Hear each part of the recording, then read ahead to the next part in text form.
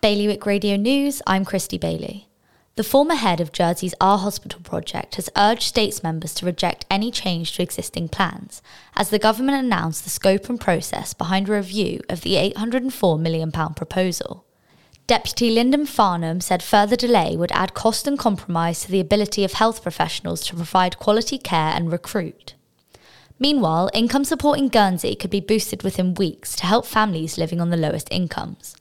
The Committee for Employment and Social Security will ask the states to agree an emergency increase in income support rates after monitoring the rate at which the cost of living has been increasing recently.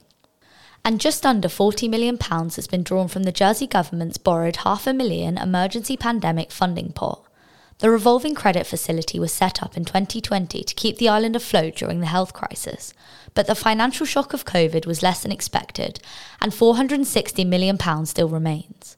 For more on all these stories, visit bailiwickexpress.com. The weather this morning will be cloudy, with a chance of thundery showers. High tide is at around 11 o'clock tonight. Bailiwick Radio News.